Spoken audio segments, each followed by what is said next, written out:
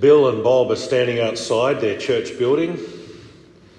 Bill is wearing nothing but a pair of boxer shorts and a scraggly tie, nothing else. Bob has got his tidy-whities and a singlet, nothing else. And they're both standing there with this look of gobsmacked awe on their faces. And Bill says to Bob, "That was the most compelling sermon on giving that I've ever heard." I don't know if my sermon will be as compelling. I'm going to need God's help. Let's pray. Heavenly Father, we thank you that you speak to us in your word, the Holy Scriptures. We pray that you'd help us to concentrate, to set aside any hindrances or distractions, and that we would both tremble at and rejoice at your word, and on account of hearing it, become more like our Lord and Saviour Jesus Christ, in whose name we pray. Amen. Friends, when it comes to the topic of giving, the reputation that the church has can be a bit of a mixed bag. On the negative side, there's the stigma about the church that it's essentially a big money-grubbing institution. One of my favourite singer-songwriters, a guy named Stephen Wilson from the band Porcupine Tree, which none of you have heard of, captures this idea with a scathing simplicity in his song Prodigal, which has the verse, "I tried to find myself a better way. I got religion, but I went astray. They took my money, and I lost my faith." Scathing simplicity. Cool song, cool band, Porcupine Tree, by the way.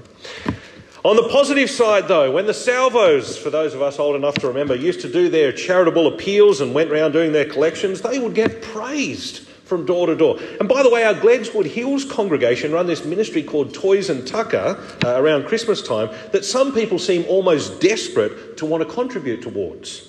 Occasionally you can hear a testimony of someone who, on account of coming to faith in Jesus, finally gets their finances in order because they actually break their gambling addiction.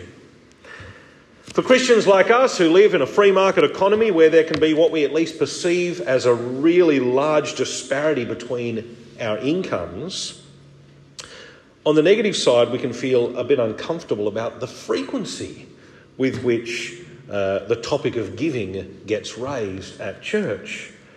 But on the positive, as people who know and love the Lord Jesus and his word, we're comforted by the fact that there must be something necessary and helpful about coming to the topic of giving frequently because, well, Jesus himself constantly brought up the topic of money in his preaching. But of course, church and experience is one thing, but the word of God is another.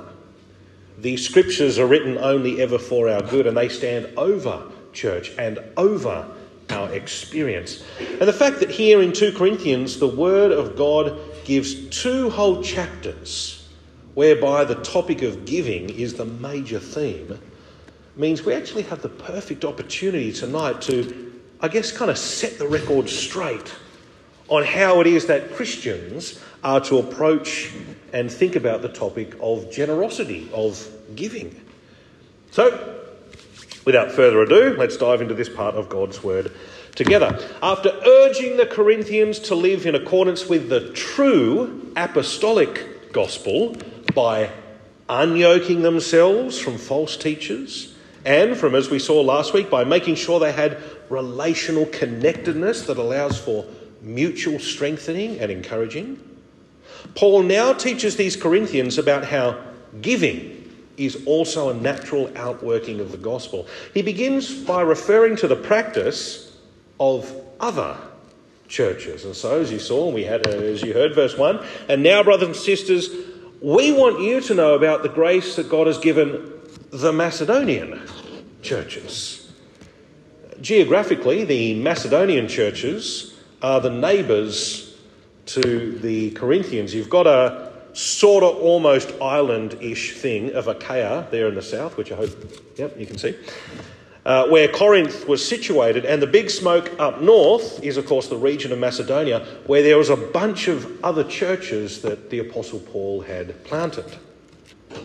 What is it about those Macedonian churches that Paul wants the Corinthians to know about? Well, of course, we read from the next verse 2. "In the midst of a very severe trial, their overflowing joy and their extreme poverty welled up in rich generosity. For I testify that they gave as much as they were able, and even beyond their ability, entirely on their own. They urgently pleaded with us for the privilege of sharing in this service to the Lord's people. And they exceeded our expectations. They gave themselves first of all to the Lord, and then by the will of God also to us. That last sentence there, another way of saying is they turned to Christ, gave themselves to the Lord, and as God intended, they embraced the true apostolic gospel. They turned to us, which the Corinthians are a little bit on the edge for. And of course, doing that stands behind the reason that they were therefore eager to give generously. Now, we often overlook this, but the Lord's people, and if you've got an older translation, it might say the saints, the Lord's people actually means the original Jewish church in Jerusalem, from where the gospel is now spread out all over the Mediterranean world. And clearly, Paul wants the church in Corinth to know that these Macedonians have been generous in giving tribute to Israel's God by providing for his original church, from whom they've received the gospel and their sound doctrine. So that's the what of the Macedonian churches. But why does Paul want the Corinthians to know about them and what they've done? Well, it's because he, of course, wants them to do the same thing. And even to do so, get this, with the challenge of being compared to the Macedonians. And so from verse 6, so we urge Titus, just as he had early made a beginning, to bring also to completion this act of grace on your part. But since you excel in everything, in faith, in speech, in knowledge, in complete earnestness, and in the love we have kindled in you, see that you also excel in this grace of giving. I'm not commanding you, but I want to test the sincerity of your love by comparing it with the earnestness of others, the Macedonians. For Paul, seeing the predominantly Gentile, that is non-Jewish churches of Macedonia, bring their tributes to Israel's God, that would have been a brilliantly reassuring sign of their theological orthodoxy. And if it can happen with them, especially amidst their poverty, well then surely it can also happen with the churches of Achaia, including Corinth. Hence, Paul shamelessly uses a comparison, perhaps even a sense of competition, to urge the Corinthians to make good on their former commitment to partnering with the Jewish church that they've benefited spiritually from. See, you haven't benefited spiritually from those super apostles who demand payment. Don't give them your money. You've benefited from the true apostolic church and the poor in Jerusalem. Give your contribution to them. Why can Paul be so shamelessly strong in his urging to get these Corinthians to give generously to those who gave them the apostolic gospel? Well, first of all, put simply, anyone who has come to know Jesus as Lord and Saviour has already, by implication, said that they love the idea of sacrificial giving.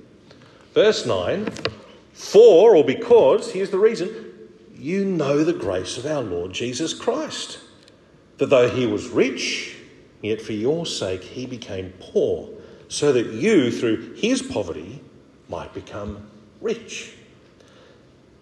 You see, the gospel itself provides us with the principle that excelling in generous giving must be a good thing.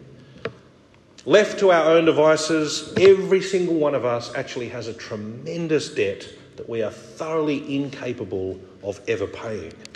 We've all lived in smug defiance of the God who gives us every breath that we're currently breathing. And our declaration of independence from him, the Bible calls it sin, has rendered us thoroughly incapable of being reconciled to God. And that sad situation will extend into eternity.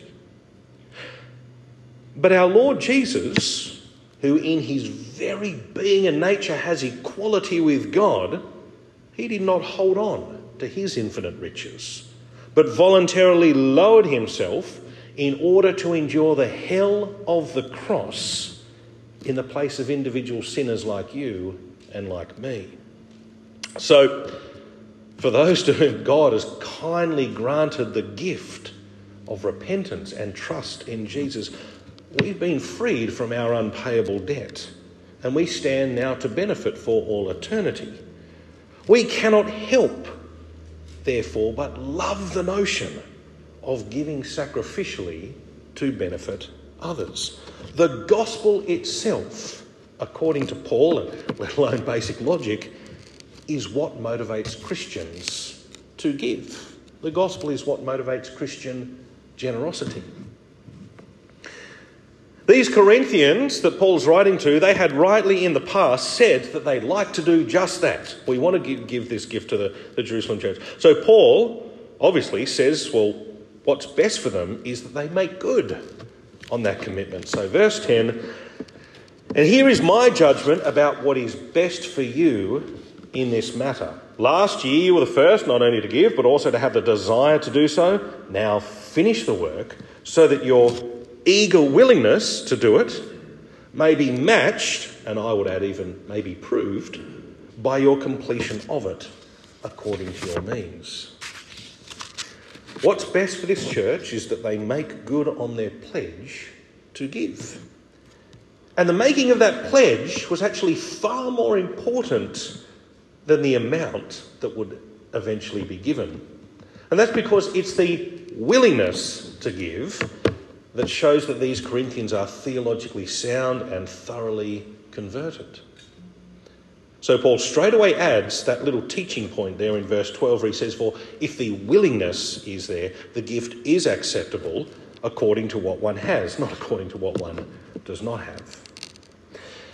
And friends, this should not surprise us in the slightest, because a characteristic feature of the new covenant that we see over and over again is that it reminds us that God is concerned not so much with the outward religious activity, but with the genuine attitude of the heart. It's the willingness to give generously that shows that the heart has been transformed by the one who, though he was rich, gave his life for us. For the person with the very small income, who only gives, say, 5% of what they earn, it could easily be the case that by their actions, they're actually shown to be far more willing to give generously than the multimillionaire who even gives up to 50% of what they earn. And that's basically what we learned from that little lesson Jesus gave of the observation of the widow with the 2 copper coins, which I'm going to assume that most of us are probably familiar with. Jesus and the 2 copper coins? Yeah, got it? Good. If not, ask me afterwards, we'll read it together. And indeed, when it comes to the consideration of the amount, how much you're going to give, equality, or I think a much better word for it, especially in our day and age, fairness, is what needs to come into play. Verse 13, our desire is not that others may be relieved while you are hard-pressed, but that there might be equality. Same word in the original language can be translated fairness. At the present time, your plenty will supply what they need, so that in turn, perhaps at a later date, their plenty will supply what you need. The goal is equality, fairness. As it is written, the one who gathered much did not have too much, and the one who gathered little did not have too little, which is the perfect little Old Testament quote to add here, because of course he's talking about what happened with the Israelites during the period of the Exodus when they needed to eat. God supplied them. What did he supply them with? What was the food? Manna. Does anyone know what the word actually means? What is it? What is it? Yeah, what are you having for breakfast? What is it? Okay, can you have some what is it and give some to your brother as well? And I'll have some what is it as well. This is ridiculous now. God miraculously provided that food in the wilderness. It's all his. They called it manna. And people collected it according to the size of their families. The reality is that any money, any possessions that you have, that I have, is actually all from God's. The earth is the Lord's and everything in it. And he wants us to give in such a way that the givers don't get too poor and the receivers don't get too rich. He wants it to be done with quality. He's the God of justice. But then things start to get a little bit more intense. In the next section, from verse 16, Paul teaches that eager and generous giving is, to use his own phrase, the proof of your love. Presumably of your love for Jesus and for his chosen people, love for God and neighbour. Now, before he gets there, in verses 16 to 23 and also in 9 verse 3, Paul explains that his co-worker Titus is going to visit Corinth ahead of him in order to make sure that their offering is completed before Paul arrives. There will be 2 other gospel workers accompanying Titus, one of whom serves as a representative from the Jerusalem church and one of whom is well known by many of the churches that presumably have already had their contributions successfully given to Jerusalem. The reason that's done, of course, is to make sure that money or treasure or whatever it is handled in a way that is completely above reproach. Which I'm really proud to say is, as far as I can tell, also an excellent feature of our Anglican churches in general. As far as I know, also of our church in particular. I personally have nothing to do with handling money at our church because A, I'm rightly not allowed, and B, I'm thoroughly incompetent. So even if I was allowed, it would be a disaster. But even I can see that the work of the wardens, the parish council, Peter Graham in particular, who some of you might not even know, he's at our morning congregation. Who knows Peter Graham? Yeah, good. He's got this seedy mow at the moment. You've got to bag him out. It's really top-notch stuff, the way they handle our church and our finances. I've actually got complete confidence that the money that Stacey and I give to our church is managed really well and used really well in a way that's thoroughly above reproach. But how does Paul instruct the Corinthians to respond to these men who will be managing the gift? Here's the crux, verse 24. Therefore, show these men the proof of your love and the reason for our pride in you, and so that the churches can see it.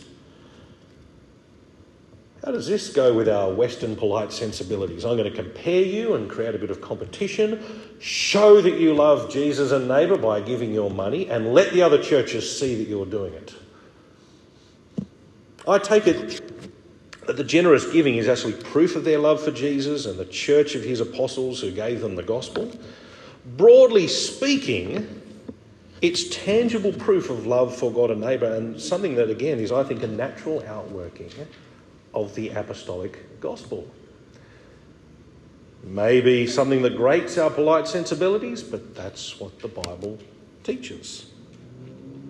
And Paul says it's something that he takes pride in and something he wants the other churches to see, presumably because it will serve as an encouragement to them. Initially, this seems, like I said, a bit counterintuitive and uncomfortable. It does to me. But if I were to apply Paul's approach directly here to us, here and now, well, then I'd be forced to conclude that it's right to be proud of the fact that other churches know that there are such faithful and sacrificial givers here at Grace Anglican Church, that as a parish we employ 3 full-time and 4 part-time and also 1 very valuable volunteer staff, even though we're not a super big church. In case you didn't know this, our ministry is funded pretty much entirely by our members, by us. And the fact that we are where we are is, under God, really a credit to the faithful and generous givers of our church.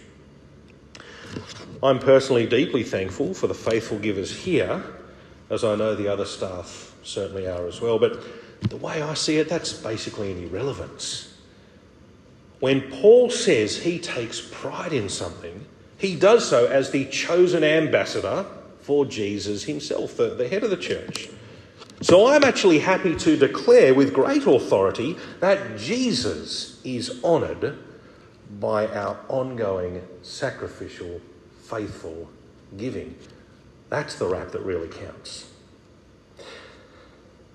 But as Paul is unashamed to urge the church towards sacrificial and generous giving on the basis of the gospel itself, so I'm also compelled by the word to suggest that if you are a follower of Jesus, but you don't yet have a willingness to give to gospel ministry, as would be shown by you actually doing it, then either you've got some serious growth in Christian maturity to do, or you've actually got some repenting to do. I'm fairly sure that that's got to be the case for at least some of us who are here. Earlier this week, I asked Peter Graham, for an analysis of our giving here at Grace Anglican Church at night. It's all totally anonymous, of course. Peter helpfully categorises givers into these things he calls EGUs. That's an electronic giving unit. It's very accountancy speak.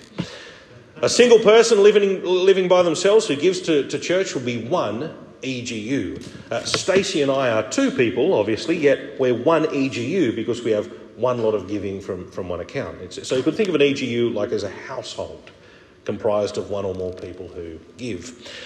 I learned that our congregation currently has 39 EGUs, which is actually 74% of our membership. And by currently I mean, or Peter means, that they've given at least once, sometime since the start of this year, since the start of 2022. Given our number in our households, there are actually potentially 50 EGUs at our church. And that means that 26% of people who say that Grace Anglican Church at night is their church are currently not giving, and perhaps have not yet started giving to gospel ministry at their church. Proportionately, there are more EGUs here at Night Church than there are in our other two congregations. And again, channeling Paul here, I think I can rightly say I take pride in this congregation for its generosity in comparing it to our other two churches. Nonetheless, for those of you not yet giving, it is actually an important part of your growth in godliness. If one of the reasons, and this could rightly legit be the case, that you're not yet giving to gospel ministry of your church is because you don't know how, or you're only just learning that's a thing because you're, 14 years old or something. Praise God, you're going to find out. In a little while, I'm actually going to point you to a resource that I think is absolutely wonderful and brilliant, so just stay tuned if that's you. But for those who do know they should be giving, I can't help but wonder, precisely because I myself am so guilty of this, is if one of the big reasons that we're not, or that some Christians aren't proving that they're willing to give by actually doing it, is actually really just for lack of thoughtfulness and planning. Paul himself had that same thought about the church in Corinth, which is why he addresses that from the start of chapter 9. In verse 1 he writes, "There is no need for me to write to you about this service to the Lord's people, for I know your eagerness to help, and I've been boasting about it to the Macedonians." We boast to another congregation how good these guys are. "Telling them that since last year you and Achaia were ready to give, and your enthusiasm has stirred most of them to action. But I am sending the brothers in order that our boasting about you in this matter should not prove hollow, but that you may be ready, as I said you would be. For if any Macedonians come with me and find you unprepared, we, not to say anything about you, would be ashamed of having been so confident. So I thought it necessary to urge the brothers to visit you in advance and finish the arrangements for the generous gift you had promised. Then it will be ready as a generous gift, not one grudgingly given." So in Paul's own mind, we must conclude, this has to be the case, that it's possible for people to be excelling in a number of areas of gospel living and even be very willing to give on the basis that they've benefited from Jesus' sacrifice, and yet still need to have people help them get prepared to give in accordance with their own desire to do so. To put it simply, gospel giving actually requires thought and planning. To put thought into how you use the money God has entrusted with you is actually in itself an act of thankful obedience for your salvation. So it could well be that one of the reasons you've not yet joyfully submitted yourself to liberating obedience to Jesus in this particular area of your life is because you're not actually that thoughtful or responsible with your money, full stop. And a way to remedy that could get someone else to help you, just like we saw last week. It could be a real benefit, one of the benefits of being relationally connected to your church community. Put up your hand if you're a person who creates a household budget. Keep your hands up, keep your hands up. For all the people who are not in the same household as one of these people with their hands up, who don't put sufficient thought into your finances, these are your brothers and sisters who you can go and ask help from to do it. Hands down. In my case, I did one better. I just married the person who's really good at doing it, right? So, and speaking of which, one of the most important lessons about preaching that we rightly get drilled into us from Moore Theological College is you've got to make sure you're applying the word of God to yourself first. And so the other day, Thursday it was, before I preached this sermon, I begrudgingly put a note in my shared calendar with Stacey to review our giving. It said, at-home date including brief money discussion, a la Barefoot Investor Guide, that's a guy she reads, Lord help me. Which was meant as an idiomatic expression as much as a genuine prayer. Thankfully, the date did go okay. I don't know how you can put the word date and financial discussion in the same. She was happy. Oh yeah, no worries. She was all ready, right? Actually, we decided on the basis of that to leave our monthly giving the same, but to increase our yearly average by setting aside a percentage of a lump sum payment that we get from family tax benefit at the end of financial year. Now, that doesn't matter to you, but the idea is, right, we sat down and we did some planning and we thought about it. The last thing that Paul draws our attention to is the positive result of gospel giving. The return for your investment is actually worth far more than the investment itself. For gospel giving results in righteousness and strengthening, both the individual and the church. The section begins, verse 6. Remember this: whoever sows sparingly will also reap sparingly, and whoever sows generously will also reap generously. Each of you should give what you have decided in your heart to give, not reluctantly or under compulsion, for God loves a cheerful giver. So again, if you're unprepared to make good on your pledge, you might find yourself giving reluctantly.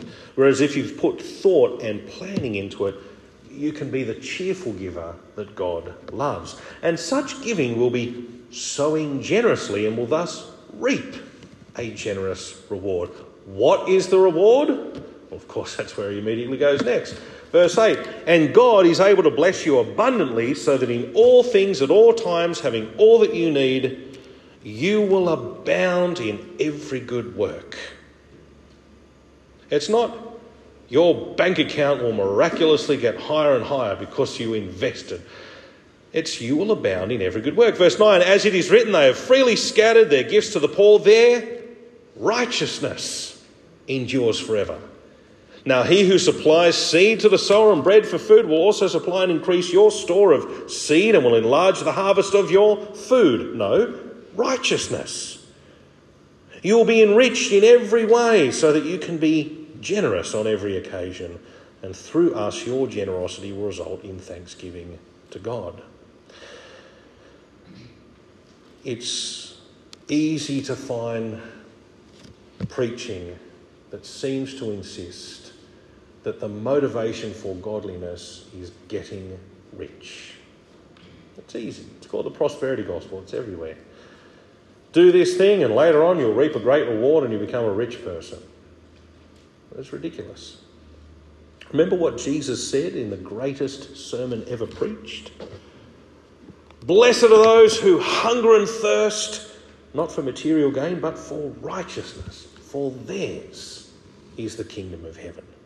It is a dreadful tragedy that you can find preachers who teach that giving abundantly means you'll receive financial and material blessing as a direct result. That sounds far more like the kingdoms of this world rather than the kingdom of heaven. Paul's teaching here makes it plain that the return for gospel giving is righteousness, and as we'll see in the final verses, strengthening in the faith, both for yourself and others. You want to be progressing in your Christian maturity? You want to be strengthened in the faith of our Lord Jesus Christ? Well, then it makes sense for you to become a thought-out gospel giver.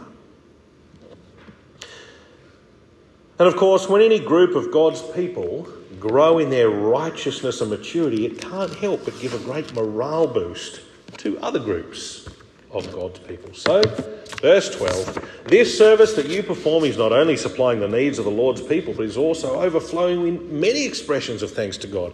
Because of the service by which you have proved yourselves, others will praise God for the obedience that accompanies your confession of the gospel of Christ. I'll say that again. Others will praise God for the obedience that accompanies your confession of the gospel of Christ, and for your generosity in sharing with them and with everyone else. And in their prayers for you, their hearts will go out to you because of the surpassing grace God has given to you. Thanks be to God for his indescribable gift, which would be the kind of thing that people might say, thanks be to God for his indescribable gift, just like Paul says of the Macedonians. Guys, I'll show you how this works with a real life example here and now. There's some person within our parish, in one of our 3 congregations, who gives a small and different amount each week. It's all anonymous. I don't know the real amounts, but it's kind of like $14.92 this week and $8.37 next week and $17.24 the following week, etc. Just like that. I don't know the actual amounts. I have no idea who the person is, but my best guess is that it's some person, perhaps a young person, who gets shift work, maybe flipping burgers or babysitting or selling donuts, I don't know, doing something like that. And each pay period, they're working out some percentage of what they're being paid. Maybe 10%, maybe 2%, maybe I don't know.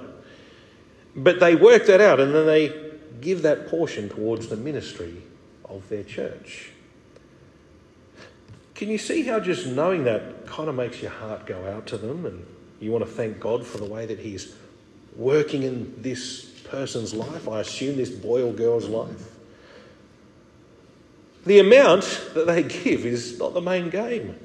It's their faithfulness, their willingness, their generosity that gives great honour to Christ and great encouragement to us, to me. Some people's financial situation means that the amount they give should be very small. But all of us who know the Lord, who for our sakes became poor, should have a great willingness to give, as should be demonstrated by us doing so. To put that all together, gospel giving is motivated by the gospel itself. It is a tangible proof of love for God and neighbour. It requires thought and planning, and it results in righteousness and strengthening. By way of implication, you'll realise obviously Paul is speaking to a whole group of people. Now he does give individual address. You should do this means each one of you, right? But he's speaking to a whole bunch of people, and there's actually something right and appropriate about that. Imagine he said, you should give this much and you should give it. Or imagine with our giving, we said, this person gave this much. That would be an epic fail and a disaster, and it would dishonour Christ. We time to time, although I think it's been a while since we've had this at Night Church, we time to time on the weekly news letters have a little graph about how our budget's going. Anyone seen one of those? You know what I'm talking about? Yeah? Well, there's one. We had one at morning church this morning, right? And there's something really good about that. I think you need to look at that and go, well, what's my part in this for my congregation, and take pride in the way that we're doing things. But more importantly, and this is the thing I've really, really been looking for and waiting to, this is a way better, I guess, kind of application that I could possibly give, is we've got this thing that some genius put together called Guidelines for Giving. And I read through it a couple of weeks ago, and I forgot to get my paper copy up here with me now, which is a bit silly, but I'll tell you what's in it, right? There might be, I tell you what, someone can run, Kezzy can do it, she can run, just to show you, look, they're at the back table and she's going to pick one up. You can do this, especially if you're one of those unplanned people.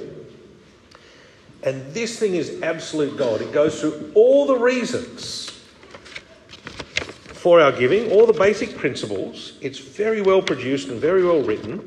And it even gives you this thing for dummies like me that says, step 1, calculating how much to give. The first practical step is to work out how much money you have to start with, which I didn't know, by the way. I had to sit down with Stacey and said, what do we get paid?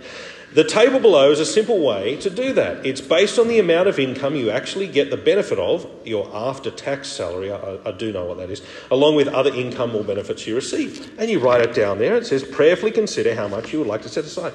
It does the work for you, right? If you haven't done it, or you want to even learn to sort of think in a godly way about your giving, and especially if you've fallen asleep in the last 10 or 15 minutes, just get this. And you know what? I know that our handout is threatening to just become entirely QR codes. I understand that. But we've even got a Guidelines for Giving QR code down the bottom, right? There's 5, yeah. It's the way of the future, right? I said, when I preached this same sermon at our morning at Harrington Park the other Sunday, that when I did have that awkward date with my wife about that I'd bring this with me, and I did. And it was great, and we didn't actually use it. We used the principles there. But anyway, get this thing. It's better than anything I could give you in terms of application. Let me conclude our time in prayer, and it will be up to Sam as to whether or not we have question time and how I feel. Let's pray. Heavenly Father, we thank and praise you that your Son, our Saviour, the Lord Jesus Christ, though in all essence and being is fully God, that he did not hold on to his infinite riches, but he made himself low and gentle and took on the form, took on humanity, and even the form of a slave, and even a slave who gave his life on the cross to pay for our smug defiance and rebellion against you. Thank you that on account of his poverty, we have been made rich. Therefore, Heavenly Father, we absolutely love and delight in the notion of sacrificial giving, and we pray that by the power of your Spirit at work within us, that willingness and that love would be demonstrated by our thoughtful planning and our activity when it comes to giving. Heavenly Father, we recognise that all good gifts ultimately come from you. And Father, we thank you for those who are giving sacrificially in our congregations, and for the great joy and wonder it is to know that they've been so transformed by the gospel, and that's something they do.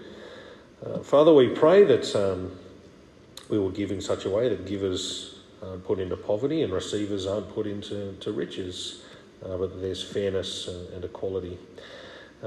Please so characterise our church in accordance with Paul's teaching here. And we ask it in Jesus' name. Amen.